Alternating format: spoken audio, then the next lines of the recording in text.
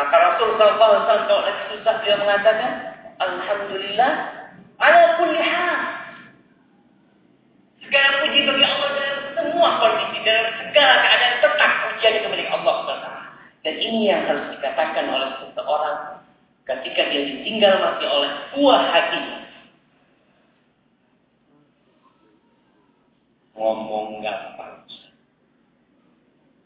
Ibu-ibu, kalau bapak-bapak ini gampang, mati bikin lagi.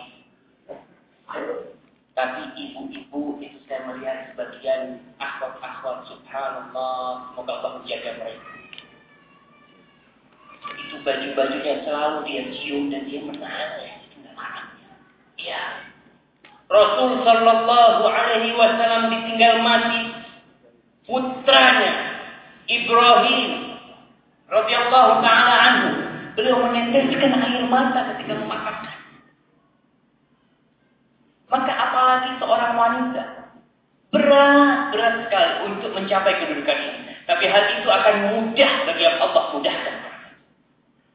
Rasul sallallahu alaihi wasallam bersabda dalam hadis yang diriwayatkan oleh Imam Tirmizi dan disahihkan oleh Syekh Al-Albani rahimahullah taala, "Idza mata waladul 'abdi qala Allah ta'ala li malaikatihi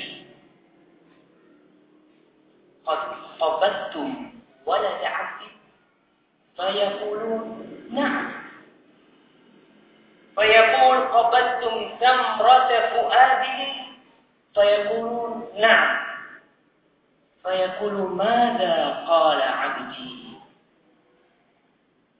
فيقول حميدك واسترجع فيقول الله تعالى ابنوا لعبدي بيتا في الجنة وسموه بيت الحمد. سبحان الله.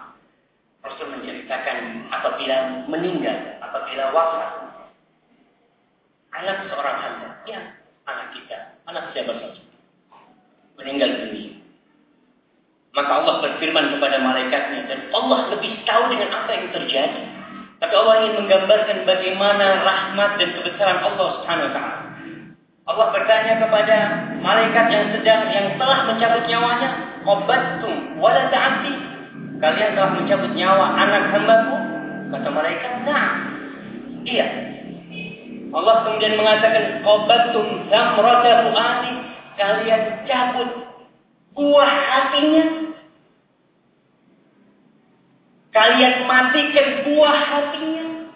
Kata malaikat, nah, iya ya Allah. Allah bertanya, "Madza qala 'abdi?" Apa yang dikatakan hamba? Allah lebih tahu dengan apa yang dikatakan hambanya. Tapi Allah bertanya di sini kepada malaikatnya, "Madza qala 'abdi?" Bagaimana sikap hambaku itu ditinggal mati oleh anaknya? Para malaikat itu mengatakan, "Hamidaka wastarja." Dia memujimu ya Allah. La ilaha illallah. Dan dia beristirja. Dan dia tahu bahwasanya dia milikmu dan dia bakal kembali kepadamu. Dia memujimu dan mengatakan, "Inna lillahi wa inna ilaihi raji'un." Itu yang dikatakan oleh hamba-Mu ya Allah. Maka Allah mengatakan kepada para malaikatnya, "Ubnu li 'abdi baitan fil jannah." Bangunkan rumah buat hamba ini. Buatkan rumah untuk satu orang ini yang dia memujiku atas musibah yang menimpanya. Yang dia kemudian mengatakan, "Inna lillahi wa inna ilaihi raji'un." Bangunkan rumah untuk hambaku ini. Dan beri nama rumah itu rumah pujian. Subhanallah. Jadi ibu-ibu yang ditinggal mati oleh anaknya, jangan lupa untuk membangun rumah di surga. Manfaatkan momen itu untuk punya rumah di surga. Karena jangan tenggelam di dalam samudra kesedihan. Kita tidak akan pernah bisa menghidupkan kembali anak kita yang sudah mati. Tapi kita bisa hidup kembali bersama anak kita di rumah pujian sana. Maka kata Kena musibah, alhamdulillah. Alhamdulillah. Inna lillahi wa inna ilaihi raji'un. Kemudian minta ganti kepada Allah SWT, telah akan diberi ganti yang lebih besar oleh Allah Subhanahu wa taala. Kok bisa kena musibah bersyukur sama Allah SWT? Nah, Urwah bin Zubair ketika dia diamputasi kakinya,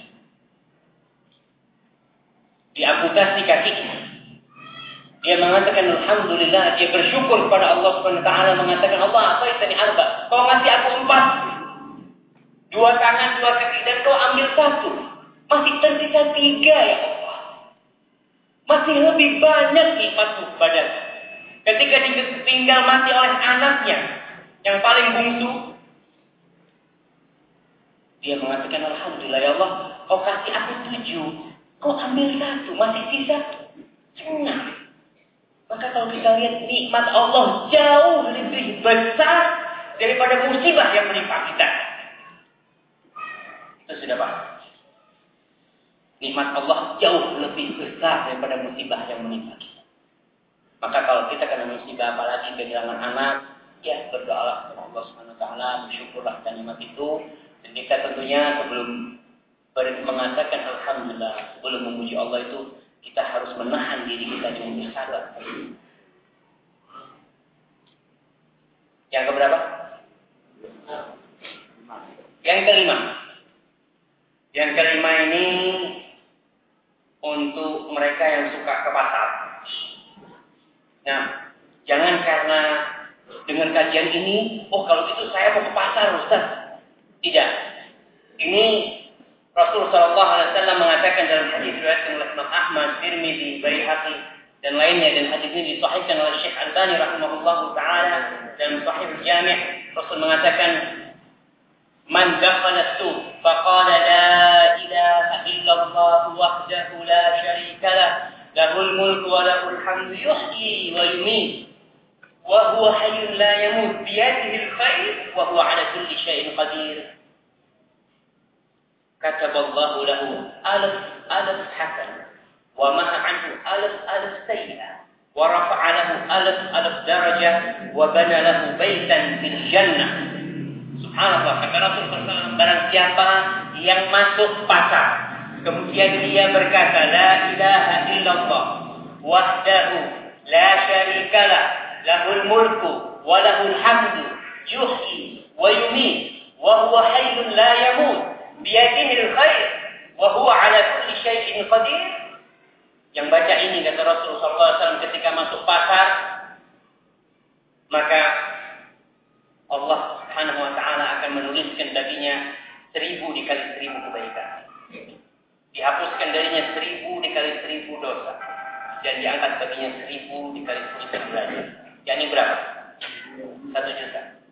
Dan Allah akan membangunkan baginya rumah di surga. Subhanallah. Gampang banget, Ustaz. Ya, kita katakan ini mudah mungkin. Ibu-ibu saya tanya yang suka ke pasar. Tapi kalau ibu-ibu yang sudah ngaji biasanya jarang ke pasar.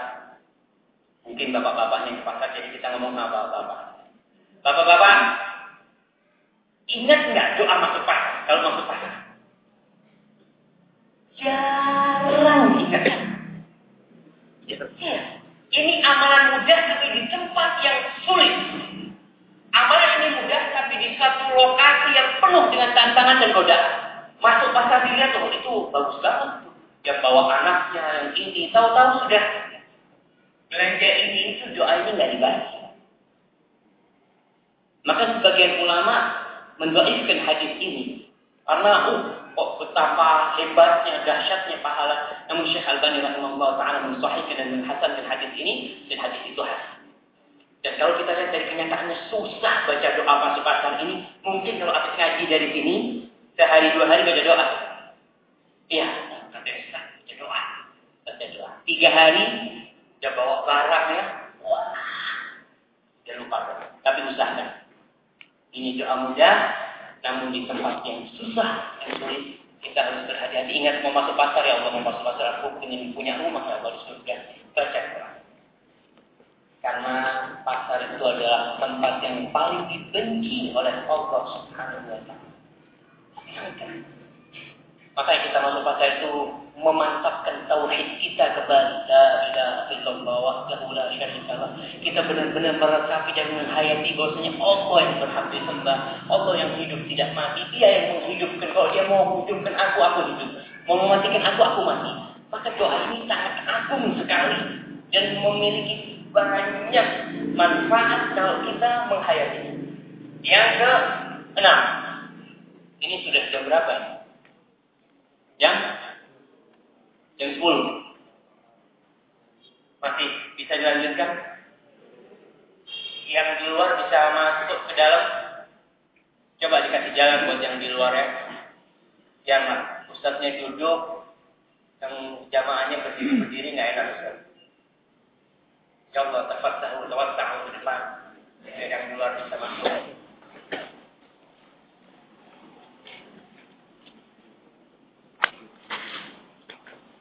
Yang ke-6.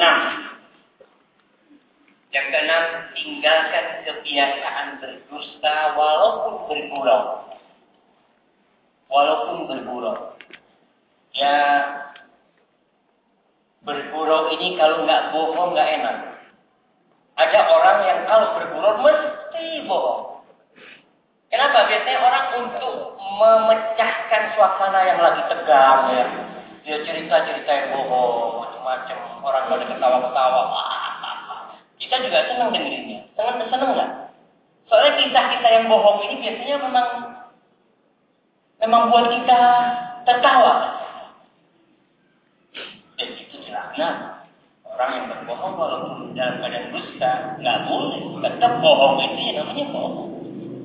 Karena masih banyak umur-umur yang benar dan tidak bohong. Kata Rasul sallallahu alaihi wasallam dalam hadis yang diriwayatkan oleh Abu Dawud, Tirmidzi dan Ibnu Majah.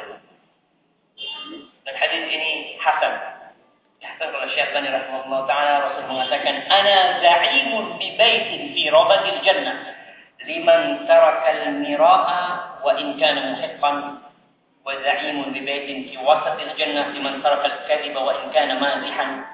Kata Rasul sallallahu alaihi wasallam, aku menjaminkan sebuah rumah di tengah-tengah surga. Rumah di tengah-tengah surga. Bagi siapa? Bagi yang meninggalkan dusta walaupun sedang bergurau. Gampang kan? Gampang nggak? Ya, yang biasa bergurau, karena nggak semua orang biasa bergurau. Biasanya ada dari jemaah ini, ada beberapa orang yang ahli gurau. Jadi kalau kumpul nggak ada dia, nggak dead, kan?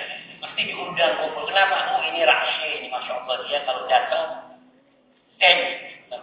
Ya, kita harus kasih tahu. Kita sebagai saudaranya jangan memanfaatkan saudara kita. Mungkin dia nggak tahu. Mungkin dia tujuannya memasukkan ketenangan di hati kita. Tapi kita jelaskan dosa itu enggak. Yang kita kasih tahu dia akan mendapatkan rumah di surga, di tengah-tengah surga. Kalau dia meninggalkan dusta walaupun sedang. Yang ketujuh. Yang ketujuh, meninggalkan perdebatan walaupun merasa benar. Meninggalkan perdebatan walaupun merasa benar. Jadi manusia ini memiliki insting suka mempertahankan pendapatnya.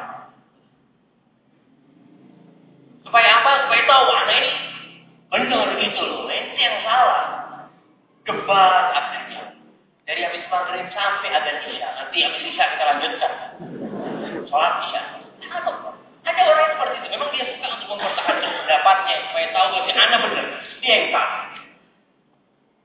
Kadang-kadang debatnya itu dalam urusan yang ringan gitu ya. Yang urusan memang masalah mobil gitu. Banyak pajaknya mobil Avanza berapa saja? 1 juta enggak, kata dia ribut ini. Masalah-masalah yang sepele. Maka Rasul sallallahu alaihi wasallam mengatakan, "Ana za'imun bi baitin fi rabatil jannah liman taraka al-mira'a wa in kana muhiqqan." Sama ini sebenarnya sambungan dari hadis yang tadi.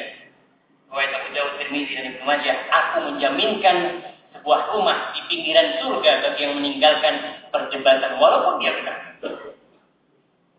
Saya akan menggambarkan satu hal yang biasa terjadi itu di rumah tangga, di rumah kita. Suami itu hampir sering sekali debat sama ibu-ibu. Ibu-ibu sering debat nggak sama suaminya? Sering. Betul Bapak? Bapak? Betul. Ribut masalah mau ke Bandung aja yang debat berhari-hari gitu ya. Oh sudah. Sing waras kalah. Ya kalau kita nggak perlu aneh bener. Istilah ini salah. Kalau istrinya lagi marah-marah dia debat, bapak ngomong, iya, anak minta maaf, astagfirullah, wa atubu ilaih, pendapatmu yang benar, saya doakan aku supaya diampuni oleh Allah Subhanahu wa taala. Selesai urusan di rumah. Betul nggak Ibu? Makanya bapak harus pakai itu. Ingat, oh aku punya rumah di surga ini. Tapi jangan membakar debat di rumah nanti biar debat nanti. Debat. Jangan. Kita kalau memang terjadi antara suami istri ini, saya kadang-kadang menghadapi orang-orang yang bingung. Hanya mau beli baju itu sudah ribut. Jangan bilang ini nggak bagus ini bahannya kurang macam-macam gitu. Allah ya bapak ini qawwamuna 'alan nisa. Bapak ini pemimpin. Kali-kali ialah hari ini ikutin. Kali-kali dompetnya dikasihkan ke ibu-ibu. Ibu-ibu setuju? Masya Allah. Ya, kalau ibu-ibu ini, ya sudah daripada debat-debat ini dompetnya, kebetulan nggak ada pulusnya, tolong diambil. Nah, kita lanjutkan. Jadi usahakan debat-debat yang walaupun kita masalah agama, kalau kita lihat nggak ada titik temunya, tinggalkan sudah. Jawab alaihissalam, Nabi Allah Jawab alaihissalam, bagaimana disebutkan oleh Baik di dalam kitabnya Asy-Syu'ara, dia pernah berkata kepada putranya, apa putranya Nabi Dawud? Nabi Sulaiman, dia mengatakan, ya bunayya iyyaka wal mira'. Iyyaka wal mira' fa inna naf'ahu qalil. Wahai ananda, jauhilah perdebatan. Sesungguhnya manfaatnya qalil. Sedikit manfaatnya debat itu. Wa huwa yuhayyul adawata bainal ikhwan. Dan dia itu menumbuhkan api permusuhan di antara saudara-saudara kita. Iya. Dan kita bisa buktikan dalam hal-hal yang remeh, tidak perlu didebatkan. Ya sudah, mudah-mudahan pendapat antum lebih kuat, tapi anda mesti mungkin ikut pendapat ini. Oh enggak, nggak bisa nih. Kita debat dulu, kita selesaikan segala. Kita minta maaf. Mungkin pendapat antum yang benar ya sudah kita katakan untuk masalah-masalah yang memang tidak perlu diperdebatkan. Ya, kita tinggalkan perdebatan itu karena Nabi mengatakan wa in kana muhiqqan, walaupun pendapatnya dia itu yang benar, apalagi dia masih belum tentu benar, maka harus akan tinggalkan. Di haji Allah mengatakan faman farada fihinnal hajja fala rafasa wala fusuqa wala jidala fil hajj. Dilarang debat-debat di haji. Ya karena itu sudah kalau yang berpendapat itu tak apa. Apalagi di antara teman-teman sama saudara, kalau kita bisa tinggalkan perdebatan, tinggalkan perdebatan. Yang keberapa? Alhamdulillah kita hampir selesai punya rumah di surga. Jadi nanti ini proposal ini bisa ditawarkan ke yang lainnya. Mungkin ada tetangganya yang punya rumah di surga, diundang ke rumahnya. Ya tetangga saya mau undang, saya ada proposal supaya kita nggak ngontrak lagi mulai hari ini. Yang ke-8, menutup celah di antara shaf sholat. Menutup celah di antara shaf sholat, baik itu dengan merapatkan atau kita dengan maju. Kita tutup celah-celah. Sebelum berbincang tentang hadis shaf ini, shaf adalah salah satu tanda kebersatuan umat Islam. Betul nggak? Rasulullah SAW pernah suatu hari ketika meluruskan shaf sahabatnya, sudah biasa lurus, Nabi nggak luruskan lagi karena orang-orang sudah lurus. Tapi suatu hari Rasul lihat, kok ada yang perutnya maju ke depan.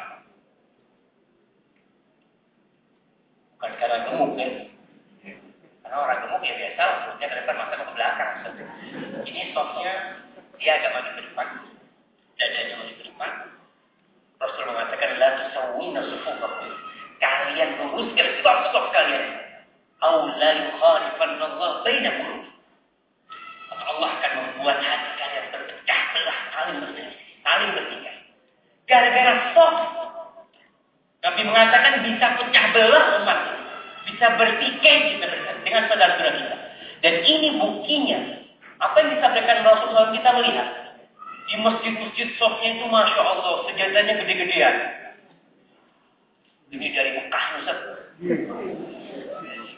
Buat 2 orang cukup. Ada orang naik ke sejadahnya, suruh naik, makanya nggak usah bawa sejadah.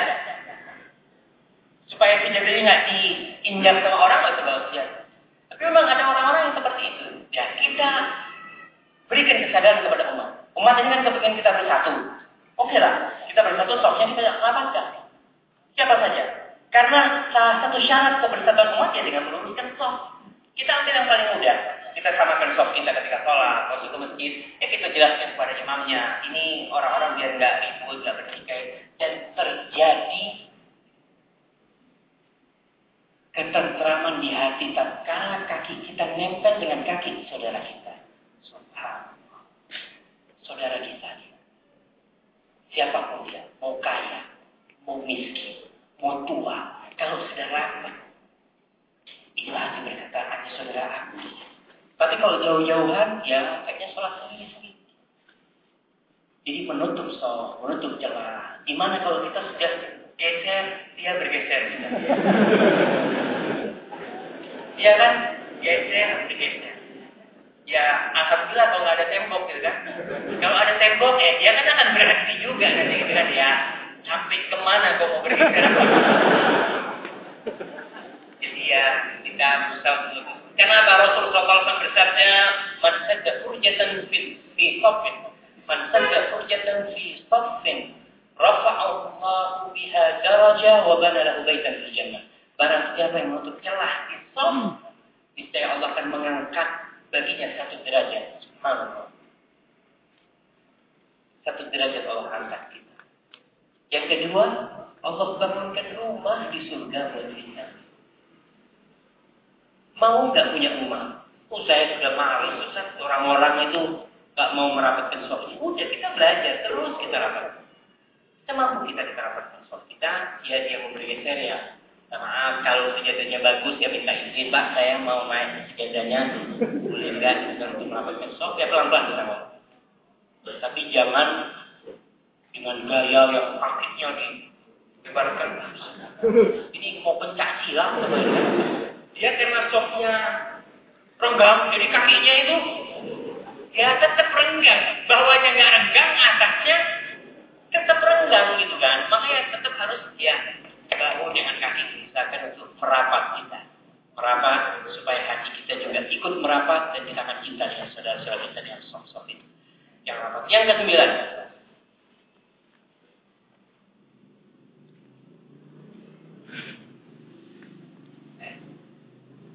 Berhijrah.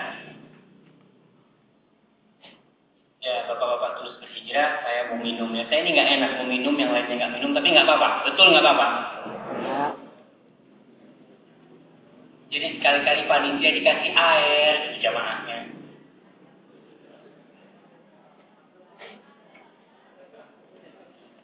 Udah ada Ustaz beli sendiri-sendiri cuma.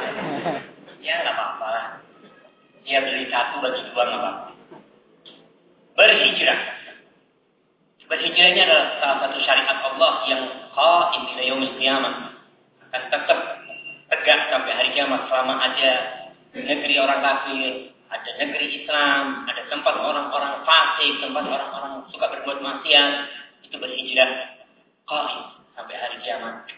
Sebagaimana Rasulullah menjelaskan hal itu.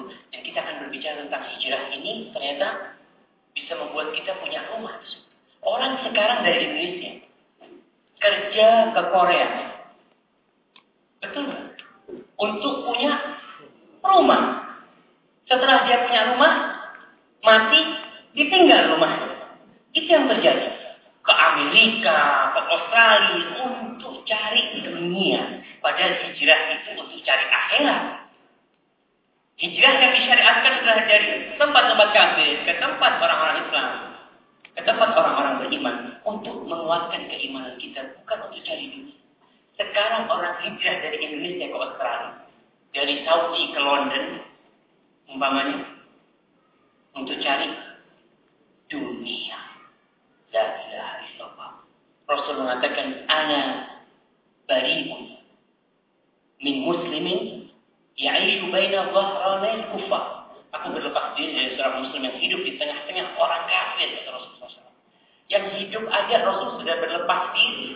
Kok ini pergi, pindah dia dari yang daerahnya Islam ke tengah orang-orang kafir. Ya, Syekh Albani pernah berbincang hal itu. Orang-orang yang pindah ke negeri-negeri kafir. Syekh Albani hijrah ke mana? Suriah, ke Yordania, karena dia dulu dari tempat-tempat yang memang dia penuh dengan kesyirikan dan maksiatan. Syekh Albani yang sana. Syekh Albani menjelaskan bahwasanya di negeri orang kafir itu kita gimana mau ngomong di sana seperti Islamia, negaranya itu lebih Islami dari negeri Islam. Kita dengar azan di sana. Cukup sebagai keimanan kita dengar azan, subhanallah, ada azan di negeri ini, negeri Islam itu. Jangan mengatakan, Masya Allah di Eropa itu kalau santri, Masya Allah, gak ada yang dorong-dorongan. Gak kayak di Basui Indonesia, kan? Enggak, saya mau pindah ke Australia. Kenapa? Ngantrinya bagus di sana. Subhanallah. Cuma untuk ngantri di sana. Islam ini tauhid. Banyak amalan-amalan Islam yang Masya Allah tidak ada 1% pun di negeri barat sana. Kita akan melihat kekufuran di mana-mana, patung-patung di mana kita akan melihat di sana. Belum lagi fitnah nisa, cobaan wanita. Tapi ada seorang ngomong, di Eropa itu orang-orangnya pakai cadar. Ujung kukunya nggak kelihatan.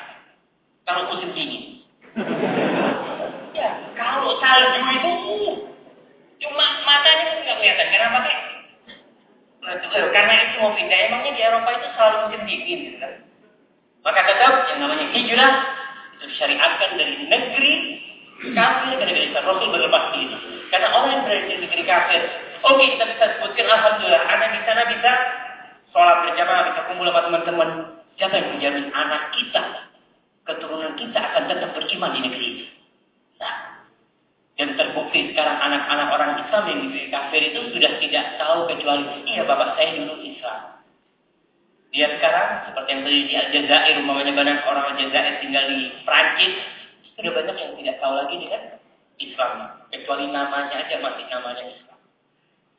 Rasulullah SAW bersabda, "Ana za'imun liman amana bi." Ana za'imun liman amana bi wa aslama wa hajar bi baitin fi rabatil jannah wa baitin fi wasatil jannah wa baitin fi a'la ghurasil jannah. Hadis riwayat Masih dan disahihkan oleh Syalbani rahimahullah taala. Kata Rasul, aku menjaminkan sebuah rumah di bagian pinggiran surga, di tengah-tengah surga, di kamar tertinggi di surga. Subhanallah, bayangkan jaminan yang sudah benar-benar tidak akan mungkin tidak dipenuhi. Bagi siapa? Bagi yang beriman kepada dan Islam. Kemudian dia hijrah. Ya kita semua Islam alhamdulillah, kita beriman, tapi mungkin sebagian kita tidak hijrah. Ini untuk yang berhijrah dari negeri orang-orang kafir. Dia sudah beriman, sudah Islam, kemudian dia berhijrah, Allah akan memiliki kepadanya membangun rumah yang sangat indah di tengah-tengah surga, di pinggiran surga, dan di tempat yang tertinggi di surga. Yang ke-10,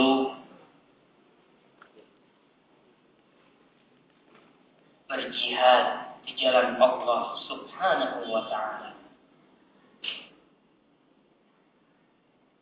Mudah-mudahan Allah Subhanahu wa ta'ala terus menumbuhkan di hati kita keinginan untuk berjihad di jalan Allah Subhanahu wa ta'ala. Keinginan untuk menegakkan agama Allah Jalla di buminya. Yang pertama, kita berjihad melawan diri kita sendiri. Kita berjihad di rumah tangga kita sendiri. Jangan berkuar-kuar jihad melawan kafir. Subuh tidur di ranjang. Haji, Ya, tegakkan syariat Islam. Gimana ngomong ada orang-orang kayak gini yang jihad-jihad sambil rokok, sambil pakaiannya bajunya sudah baju Amerika, baju mana? Ya Allah, itulah. Jihad itu dimulai dari diri kita. Kita tegakkan agama Allah di diri kita, di keluarga kita. Kebanyakan orang-orang yang berkuar-kuar jihad, ketika diserukan jihad, mereka mengatakan, lima kata alaina kita. Loh, kok suruh jihad ya Allah? Seperti orang-orang munafik yang dia tanya kapan jihad, kapan jihad. Ketika turun jihad, mundur. Maka kewajiban seorang muslim, apa yang sedang dia lakukan sekarang ini, dimanapun dia berada, di rumah, di kantor, di pasar, dia tegakkan agama Allah di dirinya. Dia belajar, dia beribadah, dia berzikir, sampai tatkala seruan jihad datang, kita sudah dalam keadaan siap untuk berjihad. Jadi jihad itu gak main-main. Karena ada orang-orang di Indonesia itu, wallahu a'lam. Saya ketemu sama orang datang ke pedagi, dia cerita, itu waktu pemboman Marriott itu bagus, itu kata dia. Itu mati tuh, Holcim itu kata dia. Anak ngomong, jadi inti ke sana untuk ngebom Holcim, iya. Kenapa nggak datang ditembak, dibunuh orang-orang Islam yang lainnya? Oh, iya ya, jadi dia kita salah waktu itu. Ya tidak. Mereka itu benar-benar kesian. Makanya jangan ngomong yang besar-besar, sedangkan wudhu kita belum benar, sholat kita belum benar, ya, akhlak kita belum benar. Ini yang harus kita benarkan. Islam itu sempurna. Kalau kita sudah semua kita lakukan, insya Allah agama Allah ini akan tegak di bumi Allah. Bumi ini milik Allah. Betul. Milik Allah dan Allah akan tegak.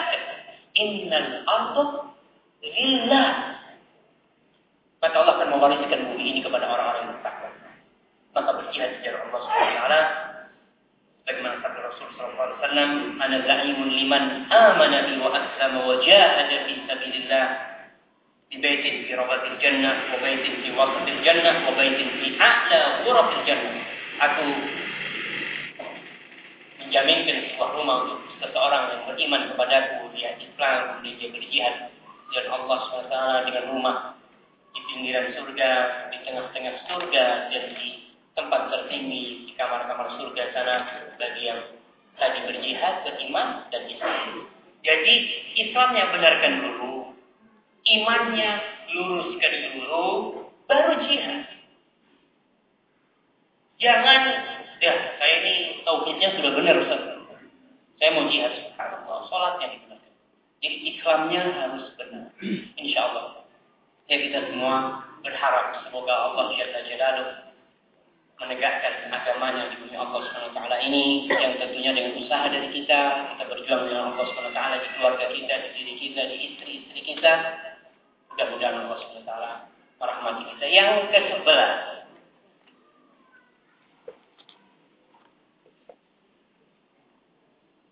husnul khuluq.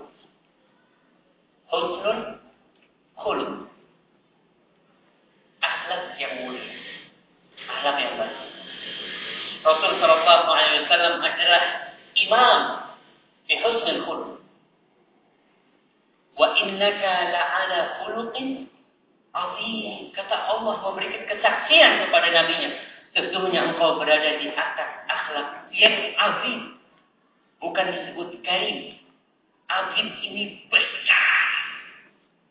Aku berat. Akhlak Rasul sallallahu alaihi wasallam yang tentunya akhlak itu sangat mulia sekali. Orang yang ingin punya rumah di surga, jangan cuma ilmunya.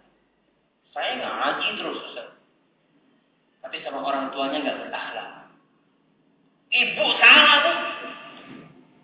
La ilaha illallah, itu ibu yang melahirkan, yang menggendong, yang ngajin kau ngomong.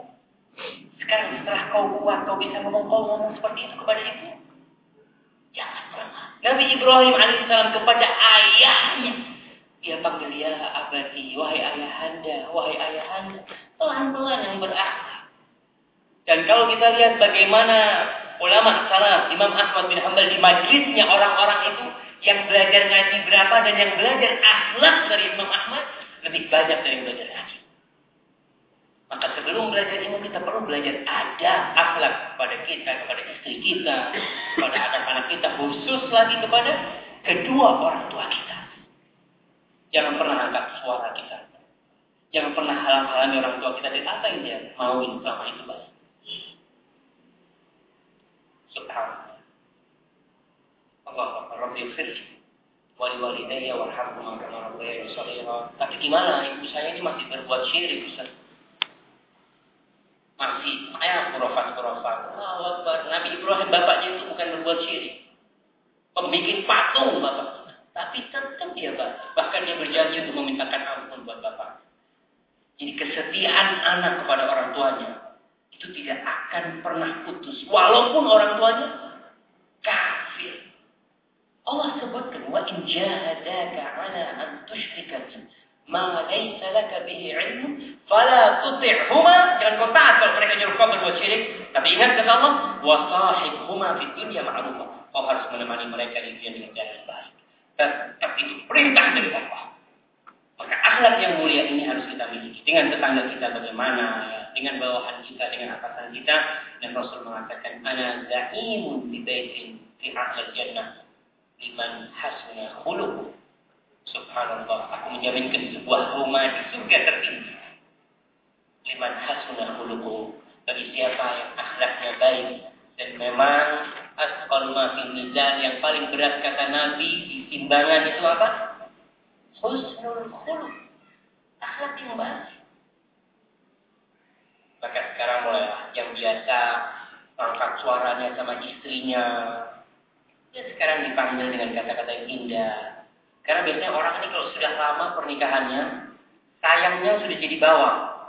Sudah Rasul mengatakan khairukum li ahli. Yang paling baik di antara kalian adalah yang paling baik kepada keluarganya. Wa ana khairukum li ahli. Dan aku adalah yang paling terbaik buat keluarga. Maka berusaha kita baik kepada istri-istri kita. Betul ibu-ibu? Nasihatnya buat bapak, tapi ibu-ibu ingat, ibu-ibu punya kewajiban kepada suaminya untuk berakhlak yang mulia. Kalau suaminya ngomong didengarkan, gitu ya. Jangan diangkat suaranya. Kalau lagi bertengkar, satu harus ngalah. Kalau nggak ngalah, itu piring bisa jadi piring seng nanti. Karena kalau sudah pecah, akhirnya beli piring seng. Karena tiap hari main piring-piringan.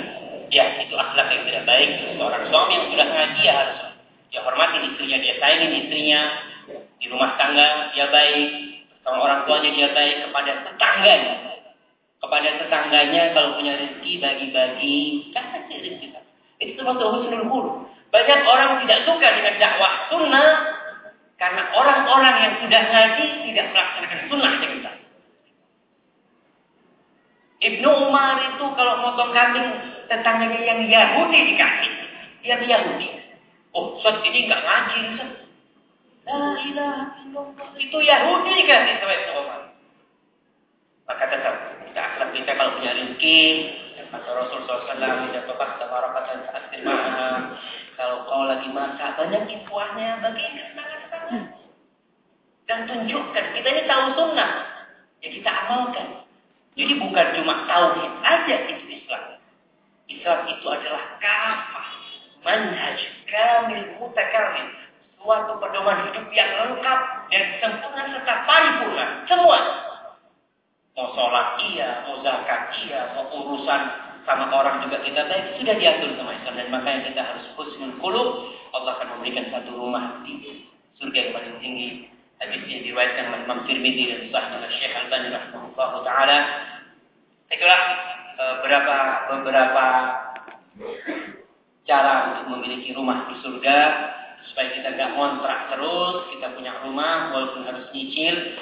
Dan Ustaz, kapan kita bisa menempati rumah ini? Kapan? Bapak kapan? Ya. Tatkala kita melewati sirat, tatkala kita melewati sirat yang di atas neraka jahanam, maka insya Allah kita akan merasakan rumah ini. Dan syaratnya satu, kita harus meninggalkan rumah kontrakan kita. Jadi kita nggak bakal dapat rumah ini kecuali kita meninggalkan rumah kontrakan kita. Itu dengan ya mati lah. Iya, kita nggak bakal dapat rumah ini kecuali kita keluar dari rumah kontrakan. Kalau masih hidup terus ya nggak bakal dapat rumah. Nah, sebelum pertanyaan silahkan. Anda mau tanya boleh?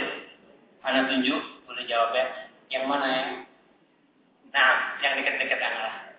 Sebutkan 3 hal. Kalimatnya ditutup lah. Nah, 3 hal supaya Anda bisa memiliki rumah di surga.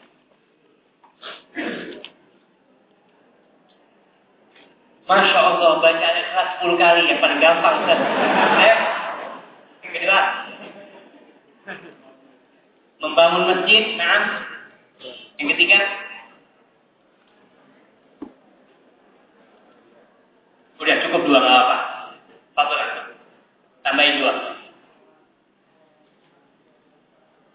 Sholat sunnah 12 rakaat dalam sehari semalam. Nah, berakhlak baik ya, yang terakhir akhlak baik, alhamdulillah. Tambahin apa lagi? Ya, di belakang apa? Hijrah. Hijrah. 6.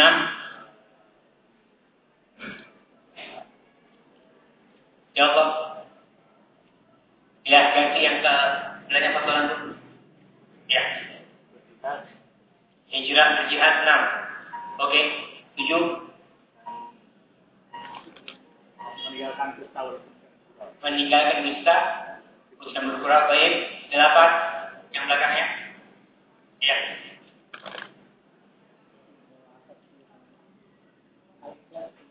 Oh sudah, Al-Ikhlas sudah. Nah, berakhlak udah selesai. Kita tinggal berapa? Tinggal 2. Oh, tinggal 3 kita. Ya, yang ke-8 kalau gitu. Ya Allah, yang bantu, yang sebelahnya dibantuin. Membangun masjid sudah. Bersabar kalau ditinggal mati. Doa masuk pasar, nah, yang ke-10. Menutup shop yang ke-11. Apa?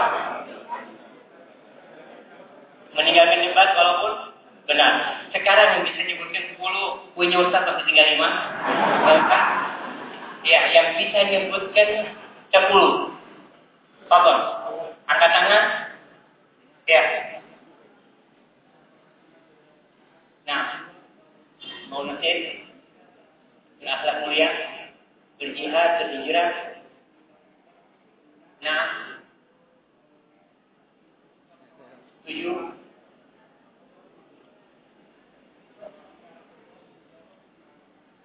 8. 9. Gak masuk pasar. 10. Siap. Sudah 9 cukup. Fadol. Nah, itu boleh pilih yang mana gitu. Ya, yang nambahin 2. Fadol. Mana ya? Sudah kita bagi nanti juga buat yang sudah punya rumah di surga. Alhamdulillah itulah kajian kita hari ini tentang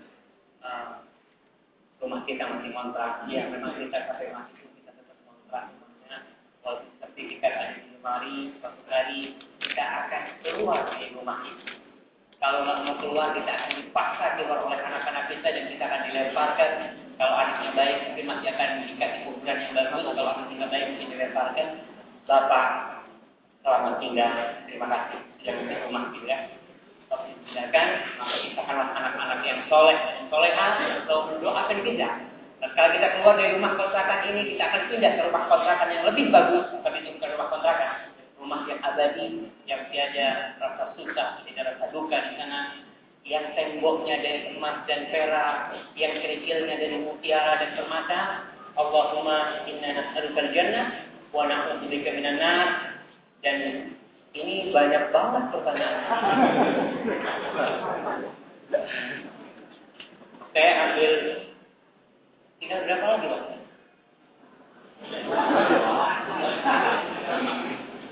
Subhanallah ya, kalau gitu saya mau tanya berapa pertanyaan yang akan dijawab? Masih, kalau pertanyaan besarnya kayaknya kapok, kayaknya ketinggalan. Paling nggak 5 ya. Jadi nanti insya Allah bulan depan atau kapan ada kajian, diajarkan ini yang kayak lotre. Ya, jadi ustaznya ngambil itu ya di lotre pertanyaannya itu, bukan yang di atas. Kalau gini kan yang di atas yang diambil nantinya kan. Tapi bismillah saya akan ambil. Kalau saya bisa jawab, saya jawab. Kalau nggak bisa, saya akan ngomong. Wallahu a'lam.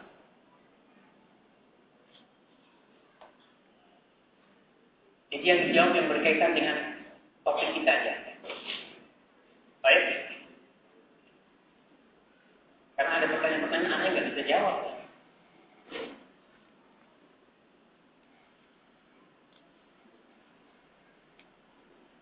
Nah, bismillah, assalamualaikum. Pertanyaannya, pasar adalah tempat yang dibenci Allah. Bagaimana jika dibangun masjid di pasar tersebut? Masya Allah. Mohon penjelasannya. Gimana? Tetap pasarnya dibenci Allah, masjidnya dicintai Allah Subhanahu wa Ta'ala. Dan itu salah satu langkah baik untuk memberikan hidayah kepada orang-orang pasar ini. Karena kita mungkin pernah dengarlah hadis yang mengatakan yusolli fi masjid suqih, yang sholat di masjid pasarnya, di pasarnya dia melaksanakan sholat. Maka alhamdulillah pasar-pasar sudah punya sholat sekarang, pasar-pasar punya masjid bahkan alhamdulillah, dan tetap pasar dibenci oleh Allah SWT. Yang dibenci itu yang belajarnya. Kalau kita jalan menuju masjidnya, insya Allah nggak dibenci. Tetap tundukkan pandangan, karena kalau masuk pasar tidak tundukkan pandangan, khususnya ibu-ibu. Itu lihat ini masya Allah bagus kata dia.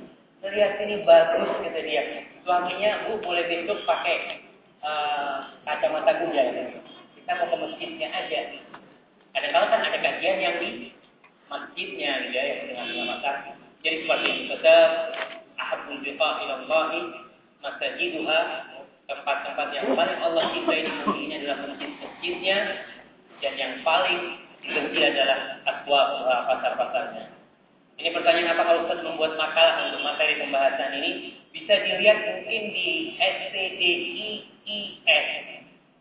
Itu situsnya Sekolah Tinggi Imam Syafi'i Jember. Ya, STDIIS kayaknya ada di situ, insyaallah. Jadi ini ada yang malas nulis, jadi Ustaz saya kan nggak tulis. Jadi mau minta yang jadi.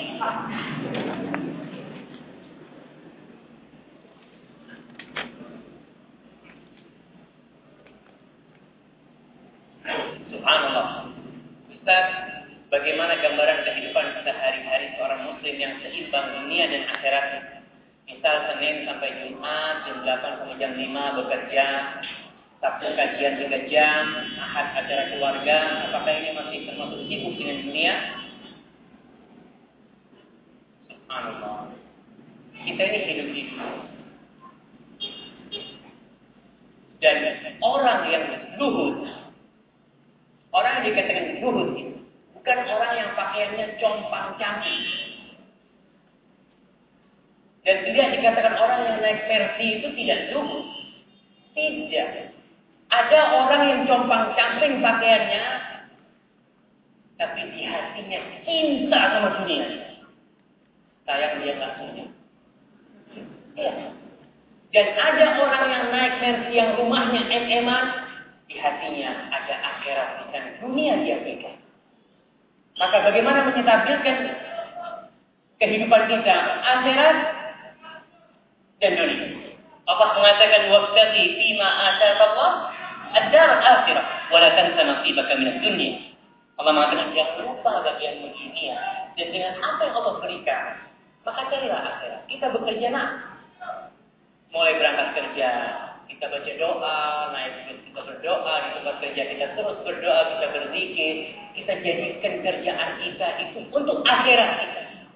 Ya Allah, aku kalau punya rezeki yang dilakukan baginya.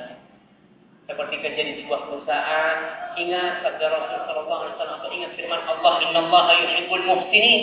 Allah cinta kepada orang-orang yang baik kerja, yang benar kerjanya. Karena banyak orang yang sudah ngaji tahu-tahu malas-malasan kerjanya. Karena saya sudah tidak memikirkan dunia. Di sini kesalahannya. Di tempat kerja kita ada akhirat. Kita tahu bahwa kita tanggung jawab dengan pekerjaan.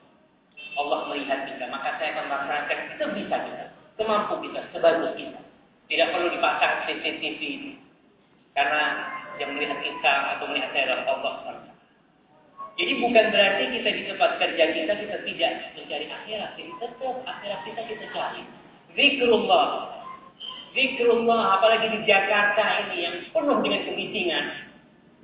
Cobalah naik ke duduk.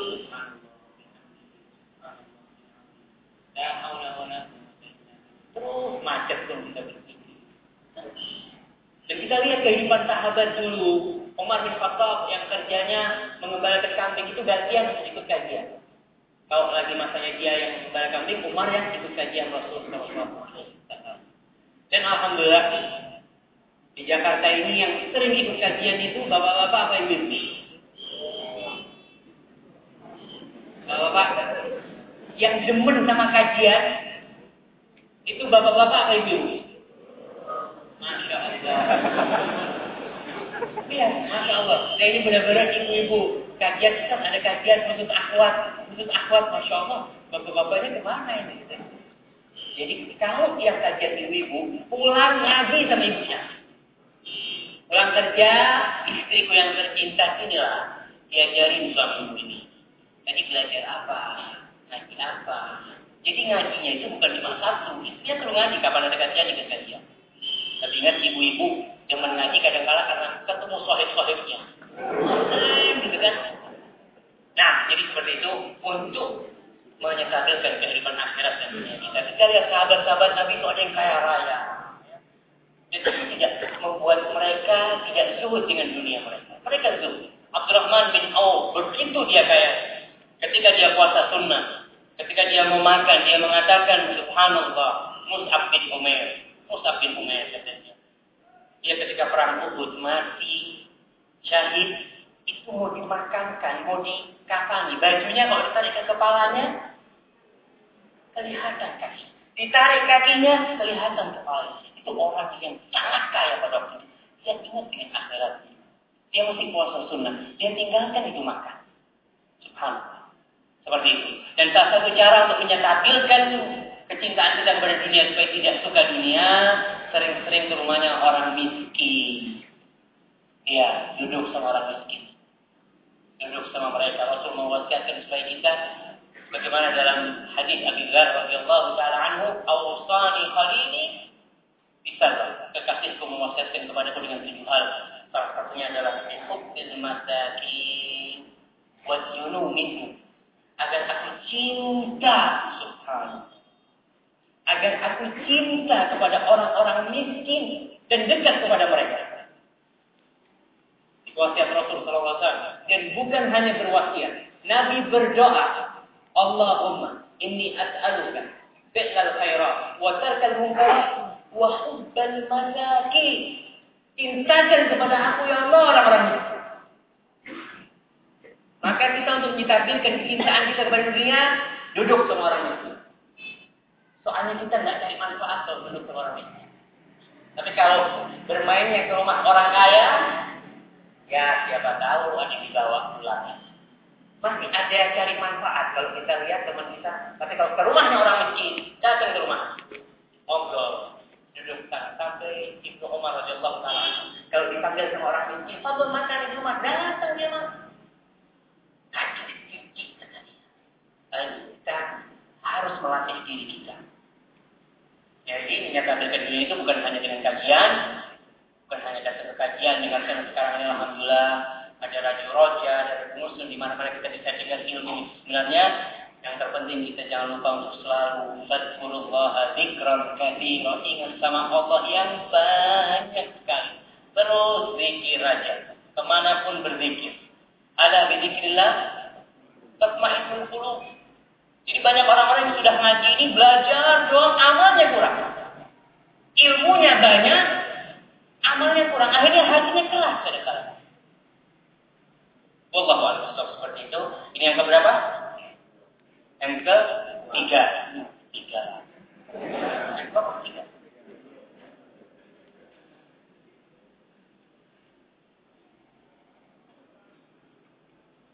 Subhanallah. Assalamualaikum. Bagaimana hukumnya jika kita masih memiliki cicilan rumah dan mobil, dan bagaimana menghindari hal ini atau melengkapi hal ini agar kita tidak dari riba? Nah,